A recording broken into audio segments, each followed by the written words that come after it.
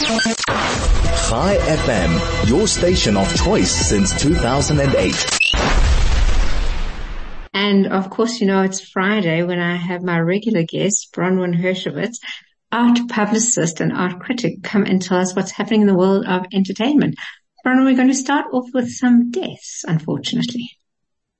So I'm all about celebrating people's lives and legacies. And, it's always devastating when people pass on, but I want to focus on the legacy and the positivity of their lives. So yeah, award-winning pop singer Tony Bennett passed away, at age 96, on the 21st of July in New York. This was 2 weeks before he would have turned 97. He was born Anthony Dominique Benedetto in 1926, and his career spanned 7 decades, producing more than 70 albums and 19 winning Grammy Awards. He described his voice styling as a tenor who sings like a baritone, which is quite stunning. And Frank Sinatra said this about him in 1965. He said, "Tony Bennett is the best singer in the business. He excites me when I watch him. He moves me. He's the singer who gets across what the composer has in mind and probably a little more." But now, I don't know if people know this about him. Before he started his music career, he served in the US Army fighting the Nazis in Germany during World War II. His final mission as a soldier would be to help liberate the Dachau concentration camp. He described giving food and water to the prisoners they freed. He said people who had been brutalized for so long, they couldn't believe that we were there to help them and not to kill them. Sure. So yeah, he was quite involved, in that moment of history, which is quite remarkable. He was, also influenced by Bob Hope. He said that, he watched Bob Hope perform at a USO military show. And he said, this is what Tony said. He said he became a big part of the reason I went into show business, because at that moment he made me realize that the greatest gift you can give anyone is a laugh or a song. Wow. Which is so beautiful. That is beautiful. You spoke earlier about how, he was paid tribute by, Lady Gaga also paid tribute to him, which is an indication of the length of his performance and his talent and his respect in the industry. 100%. So from Frank Sinatra to Lady Gaga, you do know that you've made an impact. Yeah. They collaborated in 2021 and, they released albums together. They performed together. So like you said, he had such longevity in his career, which really shows what a talented man he was. So, rest in peace. To kind of stay in that space for so long. And I know she also posted a very moving tribute to him.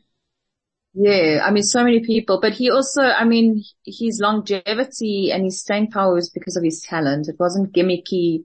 It was just him singing, which is remarkable and very rare nowadays. Correct. And then Paul Rubens also passed. Yes, actor Paul Rubens. I don't know if you remember him. He came to fame in the 1980s as children's TV star Pee Wee Herman. He passed away at 70 at cancer. Very sad. But, I remember watching him as a kid, in the 80s. He marked, his character with a red bow tie and sneering catchphrases. And they might seem a bit outdated, but they're still funny to me. Catchphrases like, "I know you are, but who am I?" For example, other catchphrases like, "Why don't you take a picture? It'll last longer." And then, I'm sure you've used this as a child and everyone has, "That's my name. Don't wear it out." So, that's a few of many phrases that he coined as Pee Wee Herman. It was really, really great because, he started his career in 1981, as a broadcast performer. And then his big break came in 1985 with the movie Pee-wee's Big Adventures. It was the first feature film by director Tim Burton as well, which is quite interesting. It followed Pee-wee's surreal and slapstick journey to find his missing bicycle. And, while a modest box office hit, it became a cult favorite. So, he's really just, well known. And then he starred, like along the road, he starred in so many different, movies, and he's made so many different appearances in series, but this is what he was most well known for. But, marked as a comedy genius. Absolutely. So, another legend, has passed, but, he's gone to the big comedy stage in the sky. On a completely different note, Anthony Hopkins, tell me what he's up to. This is such a remarkable story. So Anthony Hopkins is going to star in a film called One Life, where he portrays Sir Nicholas Winton, dubbed to the British Schindler, who helped save hundreds of Jewish children from the Nazis on the eve of World War II in Czechoslovakia. Now, I don't know if you've seen the footage of the moment when the real life Sir Nicholas Winton, was surprised by all the children who he saved. I still get goosebumps thinking about it. It's remarkable. So I'll set the scene for you because, television presenter Dame Esther Ranson was the first person to bring the story of this Jewish stockbroker to light in 1988. So 49 years earlier, Winton had abandoned a planned skiing holiday to travel to Prague and help evacuate refugees. He was aware that tragedy was looming as the Nazis began to occupy the country, so he traveled back to Britain to lobby the government to accept more Jewish children. I mean, that's just selfless. He could have gone on vacation, but he decided to rather save people. After the war, he moved on with his life, and his story was largely forgotten until Dame Esther Ranson invited him onto her show That's Life. And this is where that film, that video clip, we've seen it, comes to light. So as he sat in the front row, she asked the audience if anyone had been saved by him, and dozens of people stood up. And when Dame Esther asked if anyone was a child or grandchild of one of the children brought to England, thanks to him, the entire audience rose. The account of how Winton helped 669 Jewish children escape will now be dramatized in this movie starring Anthony Hopkins and Johnny Flynn. And it will premiere at the 2023 Toronto Film Festival in September. Now, Dame Ranson has seen the film. So she had a sneak preview, and she was a bit worried about them putting the story into a movie. But this is what she says about it.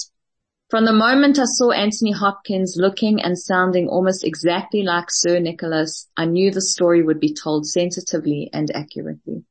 Wow, that's beautiful. That's really beautiful. Remarkable. So that's one to look out for. Fran Drescher, the nanny. Our wonderful Fran Drescher is doing incredible things. I don't know if people know about the SAG strikes that are happening in New York, but she is the president of the SAG union, and she has been in the spotlight speaking on behalf of not only the actors but also screenwriters. Now, I want to take you back to the second season of The Nanny, because this is where life imitates art. So The Nanny sitcom, she wrote and starred in, obviously, as Fran Drescher's character, Fran Fine. And in this season, Fran Fine refuses to enter a hotel where the busboys are striking. And this is what she says. She says, "I'm sorry, but the Fines don't cross picket lines," she tells her companion, the father of the family she works for. "It's against our religion." Wow. Now, 3 decades later, she is one of the most prominent advocates for organized labor, and it's not a joke. It's quite serious. The union she has led since 2021, the Screen Actors Guild, launched a strike over their treatment by studios in an age of digital streaming. Joining with the union representing writers, which is also on strike, the guild has effectively caused Hollywood to grind to a halt, and Drescher is leading the charge. In her speech, she uses some Yiddish words and phrases, and this is quite a prominent one which people have loved. I'm going to quote her speech. She says, "What we ultimately received from them is what my mom would call a lek and a schmeck," she said during this press conference. So this is the Yiddish phrase for a lick and a sniff, meaning an amount so small one can barely smell or taste it. So this is who she's referencing. She's referencing the motion picture and television producers. Is that, her nanny character was like this, so Jewish, and then 30 years later, she's still true to that. She's still like, this is it, I'm going to make my point. I'm still so Jewish. I'm not the nanny. I'm not acting, but this is who I am. No, it is who she is. She is so purely Jewish and Yiddish in her core. But what is so beautiful as well about her is that, in leading the strike, she joins a long list of Jewish women labor activists. So, for example, in 1909, a woman by the name of Clara Lemlich, a 23-year-old Jewish garment worker, gave an impassioned speech, also in Yiddish, that ignited a 20,000-person general strike, consisting mostly of women, reshaping her industry and strengthening the power of unions. So she's just following on this tradition of powerful Jewish women who are standing up for what they believe in, which is just admirable. Wow, it is incredible. Totally admirable. It is incredible. I mean, to think that you can, stop Hollywood. Okay, are we ready to go on to what's happening in our local industry? Yeah, we can. So I'm very excited. Israeli playwright and performer Roy Horowitz will be returning to South Africa to Theatre on the Square with a stage play called Do I Win or Do I Lose? He has been here before, with a lot of different shows, mainly, focusing on the Holocaust, and I've seen him and he's remarkable. So he's performed in theatre shows like The Timekeepers, Volunteer Man, and My First Sony. I saw him in The Timekeepers here, quite a while ago. It was about the Holocaust and it was so remarkable. And he just has a sensitivity when he's portraying people who have gone through, things, so I'm excited to watch this. This is a humorous and inspirational monodrama. It's going to be directed by Leah Kunich, who is the winner of the prestigious Israel Prize for Theatre, which is also quite a remarkable, thing to have it come through to the country. So this is an intimate exploration of the world of gambling, soccer, family, and the pursuit of true meaning in life. Based on a compelling true story, the performance promises to take audiences on an unforgettable journey, evoking laughter, tears, and a profound appreciation for the importance of cherished relationships. So don't miss this. I'm a huge Roy Horowitz fan. So I can't wait to see it. And obviously this is also supported by the Embassy of Israel, which is also quite wonderful. So, and on a very good news note, he will be my guest on the show, I think next week actually, and we will be talking about it. I can't wait to meet him. I have not seen his performances, although I know the name. So I'm looking forward to seeing this one. Wonderful. And just to say that Theatre on the Square has celebrated this week, 29 years of its, opening. It first opened in Rosebank and then, moved to Sandton. So it has been around for 26 years at the Sandton location, but 29 years overall. So, congratulations to Daphne Kuhn and the team. It's one of my favorite theaters and, I hope it continues for another 29 years. And to have continued through COVID when that industry was so hard hit and to come back as it has with new shows and such enthusiasm, young audiences. Yeah. She is a remarkable woman. So I'm raising my glass. So Vicky was also a guest of my show when we were talking earlier about COVID, and she was one of those who got involved to help other actors in the industry who were really, really struggling. So thanks for highlighting that, and also well done, Vicky. And I'm sure now that you've mentioned it, I'd love to have her as my guest to talk about what is happening there.